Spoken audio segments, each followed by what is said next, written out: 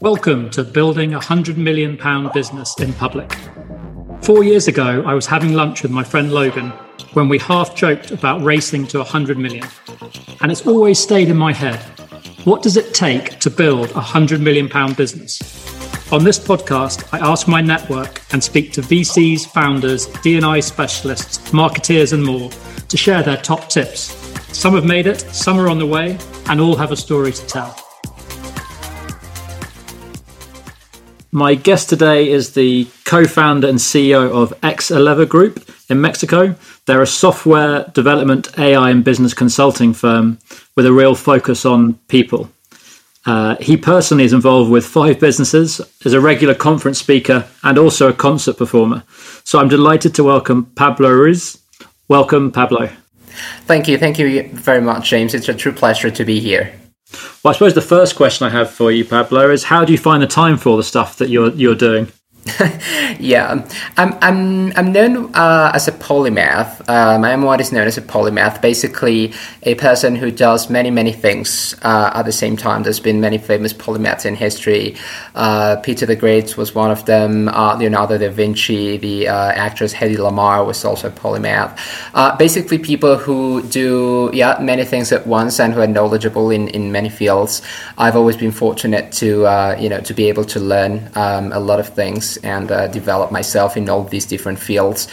And it's not such a matter of time, but rather on how you see that things overlap. One thing will teach you another thing. So being a musician, for example, has taught me discipline. So being able to, study something for 6 months just to have 20 minutes of people's attention at some point in time. And I do not think, and I know this might not be a not very popular view in the business world, but because many people tell you just focus on one thing, right? But from a polymath perspective, when you like doing all this stuff, all these many things, it's part of you. It's part of who you are. Doing all these things is part of who you are. So the path is not to choose one of them, but rather to choose yourself and say, okay, this is who I am, and how can I bring the best of myself into the business field, into the business scenario. So that's kind of how my life works in doing all these many things. I really like that. So how do you bring the best of yourself into business? Yeah, I think that, first of all, you gotta be passionate, about what you're doing. And you also have to have the right balance between that passion and that feeling that you have with, obviously, the intellectual side of things, right? So you need to be able to say, this is what my heart is telling me to do, but at the same time, this is how my brain is telling me how to do it. So you should have both. This is what my heart is telling me to do, and my brain is telling me how to do this. So I will bring that into the business field. And I think another important part of it is you should not try to hide things, from other people in terms of hiding who you are or hiding what you love doing. So there's no problem with you saying, I'm also a musician, I also love doing this, or my music career has also taught me this, or when I'm giving conferences or when I'm doing all this stuff has also taught me how to do this from a business perspective. I can tell you that from a very young age, for example, I was performing at concerts. I was 5 years old and then 6, and I was performing at different concerts. So I do not have stage fright, at all. So I love being in front of people. I love talking to people. I love communicating people and transmitting them my ideas and my feelings. And that is very, very important in business, right? Whenever you're telling people this is really good, this is a great thing for your business, this is a great piece of tech, or this is something that can really elevate your business to a different level. Being able to transmit those feelings, being able to talk to them openly and enjoy that. I think enjoying that process is so important. It's something that, that's how you bring the best of who you are. You have to know yourself, which is a difficult task for everyone, of course. Getting to know oneself is a tough thing. But once you do, you should just put all of that together and say, this is who I am and this is the way I do business. And you have to follow your own way, this is the way I like doing things. And of course, you have to be open and listen to other people and to other people's ideas. But you have to be true to yourself and stay true to yourself, because otherwise the journey is just not worth it. Something I've talked a lot about is this sort of integrating your business and your personal side. Like I think there's this narrative of kind of your professional self and your sort of private self. Yeah. But I think what you're saying is bring your personal self into your professional self, and that's when it becomes really powerful. Yeah, completely. That is what you should do. Bring your personal self every time to your professional self side, because it's one and the same. Like you cannot really split yourself in two. You might try, but at some point your personal side is gonna want to come out, or your professional side is want to come out, and you have to bring them both, because it is who you are. There's no point in denying who you are, and there's no point in denying what you love doing. And I think bringing both sides is what actually makes someone very, very powerful in what they're doing, And it's not me saying, I'm just quoting what other more important and more intelligent people in history have said. So, yeah, I think that's part of the key. Because that feels like that carries through into actually what your business does as well. If that's right, it's kind of that integration of kind of tech, business, and people. It's bringing it all into one. Is that right? Yeah, that's right, James. I think that, one of the things that differentiates us from other businesses is the ability to bring first tech and business together, because many development firms will not have the business perspective that we do. So they will just develop the software, say this is a working software, this works, and that's it, and it looks nice for the users and all that. But from our point of view, tech is what connects A to B. So you're a company in point A, you want to move to point B. How can we build a tech bridge that kind of allows you to be there? And that takes a lot more than just building a piece of software. That takes analyzing processes inside businesses. That takes analyzing the business strategy. It involves analyzing the different automation things that they've already implemented in the past. And most importantly, what's the business culture? What's the organizational culture that the business has?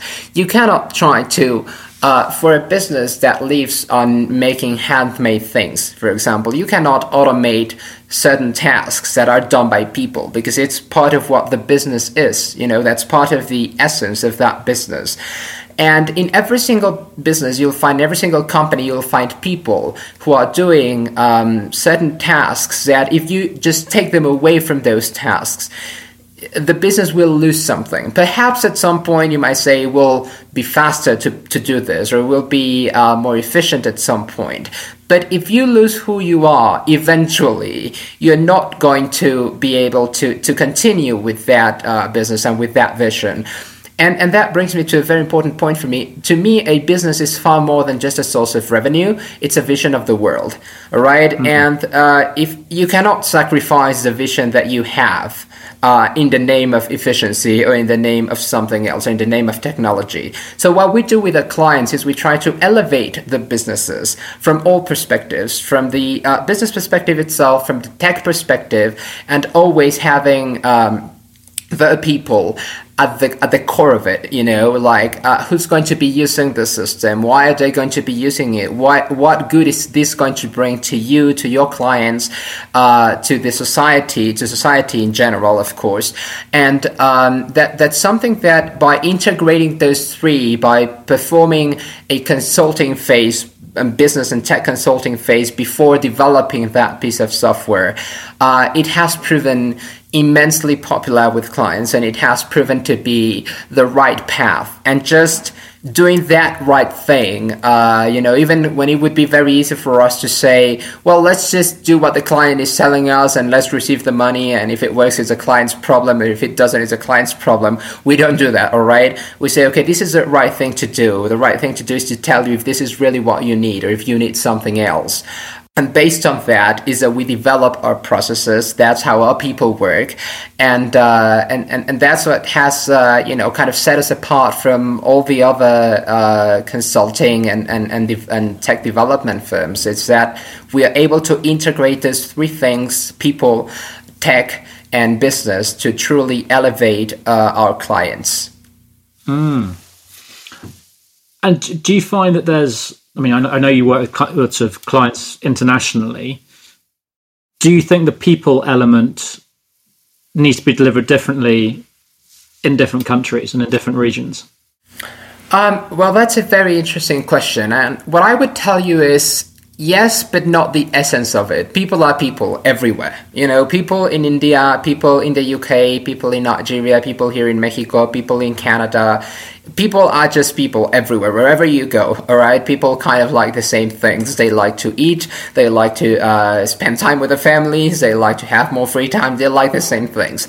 Of course, culturally speaking, there are certain differences that you do have to acknowledge. So some countries are more used to having, a more hierarchical structure within the organization, while others are more like open and you can talk to the CEO at any point in time. And so you do have to acknowledge those differences. But I feel that's going to lead pretty quite nicely into your top tip, your 100 million tip. So if what is your sort of 100 million tip of something to do or not to do? You just have to fight for the right thing, in short. That is my 100 million tip, because building a $100 million business, £100 million business, there are many ways of doing it, and not all of them are worth it. I think that you have to do it in such a way that the journey was worth it for you, but also that it was worth it for everyone else that was going in that journey with you. And that everyone else is not just the people working with you. It's also your clients, and it's also society, right? So there are businesses which perhaps it's easier to make $100 million in that business. But if you're not truly making something good for people, if you are not truly helping others, then what's the point of doing it at all, right? So, and that's a very common misconception in today's world, that thinking that someone managed to create £100 million business means that they've taken the right decisions. I'm sorry, but the right decisions for who, right? So you have to be aware of it. I mean, being successful, it's a very, from an engineering perspective, which I am an engineer, is A might imply B, but B, that doesn't mean that B implies A, right? So what I'm saying is, if you do the right thing, you'll find so many people out there that also want to do the right thing, and that will support what you're doing, and that will want to buy from you simply because you are doing the right thing, and that will take you to build a £100 million business. But building a £100 million business does not mean that you did it, by doing the right thing or doing the right methods. And you should be very aware, everyone should be very aware of who they're listening to, I think, in that respect, right? Because you can listen to many people who have grown £100 million businesses or even larger businesses and follow their advice. And it's, of course, important, but business is some sort of like applied philosophy, right? So in that sense, is the philosophy of the person who built that business compatible with your own? Because if it isn't, you're probably going to fail, because it's very complicated to take someone else's philosophy and just put it in your own business. That just doesn't happen. And B, you should ask yourself if it's really worth it. What is your ultimate goal? Is your goal to build a £100 million business, or is your goal to build a great, successful business from an ethical perspective, and as a result of that, you'll get £100 million? I think that's a more noble goal, and it's certainly the one we pursue at Excel Leather Group every day. Certainly, if you look back, it feels like there's a narrative of it's one or the other. It's kind of like you go for success, or you treat people right, like kind of along the way. And I think what you're saying is it's possible to do both. Yeah. It's almost imperative to do both. It's on us as an imperative to do both. I think so. I think it is imperative to do both. I think that a huge misconception is that if you want to go into business, you should have like a colder heart, or that you should be, like a shark or something, just eating people around you. And that's just not the case, And I mean, I can tell you, again, this integrating all things from a musical perspective, the core of it is connecting with people and making other people feel good and making other people feel the same things that you're trying to tell them.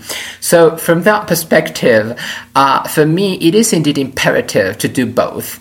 You have to be good to people, and you have to make sure that your business is doing good to people as well. Not just in the output that you're getting, because the output might be a great one in, I don't know, trying to help the planet or something, but which is of course great. But if in the way you're treating your people, your own people in your company or other people, you're not treating them, as they should be treated, then I'm sorry, but you are not doing something good. You're just pretending to be doing something good. But it always starts with that human decency that we were talking about, and how you can make sure that other businesses are elevated in terms of what they really stand for. And that's why I said that a business is a vision of the world. And I think that you should not sacrifice your vision, and you should definitely not, put your vision in jeopardy whenever you're doing things. So in our case, a vision is to be able to build that world where we can prove to everyone that technology and business can be put together, and that it is imperative to make good, with that tech and with that business. And throughout the process of building, whatever we are creating, and that such a thing works. And believe me, it does. It's also financially sustainable. I understand, of course, as a business person, that things need to be financially sustainable. Otherwise, they're not businesses. And what I'm telling you is you can do both things. Actually, if you do both things, you're going to feel so much better with yourself. And your business is going to be there for a very, very long time. Because people fall in love with, they fall in love with products, but they fall in love with the vision of a business. They fall in love with a brand. They fall in love with what you actually stand for. And I think we're seeing that more and more every day, particularly in the coming generations, that my generation and the ones that are coming, that they place a lot of importance into that, a lot of importance into those values, what the business stands for. And visions and doing the right thing and being ethical is something that doesn't change. That's something that has stayed the same throughout history. Of course, the ethical frameworks have changed, but doing the right thing is something that people have always said, well, that's the right thing to do. So, I support you. I want to do what you're doing too. And that's my tip for sure. And of course, together with that, you do have to be patient. That's a very, very important thing. If you want to build a vision that lasts, if you want to build a vision that is able to be there for a very, very long time, you have to have the patience to do it. And you have to be patient to build things. You have to know that things won't happen overnight. And you have to know that if you are trying to do that right thing, some people along the way also might tell you, I can make you rich faster, which, has happened to us, that people have told us that. But as I said, do not put your vision in jeopardy, all right? So be patient in that sense to build what you truly want to build. And you'll surely end up with £100 million business, and probably even a larger one. What I've really liked about what you talked about there is you haven't taken fundraising, and yet you've expanded internationally. You've won awards for your business. You are showing a different way. Yeah, and that is something that we're very proud of. Being born as a business that indeed has never received any sort of investment. We've never done any fundraising, not even from our parents. We literally knocked on doors. I remember the first days when my business partner and I were knocking on doors just until someone opened the door for us and actually hired our company to do something, which a company was just basically a piece of paper saying that we had a company because there was nothing else behind. They hired us to do something, and from then on we started growing, and we've realized that it is possible to do it in that way. As I said, if you are tenacious, if you are patient, and if you are fighting constantly for what's right, you'll find so many people out there in all these countries, in all different countries, that also want to do the right thing, and people who share what you want, people who share your values, people who will trust you simply because of what your business stands for, people who will trust you because of the way in which you've done things. And of course, you have to do that strategically speaking by saying, well, where should I go next, like this international expansion that we have. Well, of course, at some point when you don't have clients or something, you have to say, well, I'll go where they call me, right? If they call me from this country, I'll go do business in that country. But at some point, whenever you have some more resources, you have to start thinking, where do I want to go and why, And what I would tell you in that respect is, in our case, our international expansion, most businesses in Latin America focus on Latin America. We don't. We have clients in other countries in Latin America. We have clients in Argentina. We have clients in Chile. But we normally focus on other countries simply because and this is something that many people are born with and they don't know until someone actually tells them. But people who have been born into the United States or English-speaking countries or some European countries, there are very few countries in the world that have the capacity to export their ideas, the capacity to export their own models. What I'm saying is, if you succeed in the US or if you succeed in the UK, if you succeed in other parts of Europe, it is possible that many businesses across the world will start adapting your model and will take your model as a guideline. Whereas if you expand yourself to Latin America or you expand yourself to other countries, you might expand yourself regionally, but it's going to be a lot tougher to establish that vision in the rest of the world. Because information normally flows in that way, from these countries to the other countries and not the other way around. So our purpose when expanding to clients in the United States, with our clients in Europe and in all these countries, is to be able to have that vision of ours be implemented in these places, hoping that at some point that vision will be adopted by those countries and therefore it will be adopted by many other countries across the world.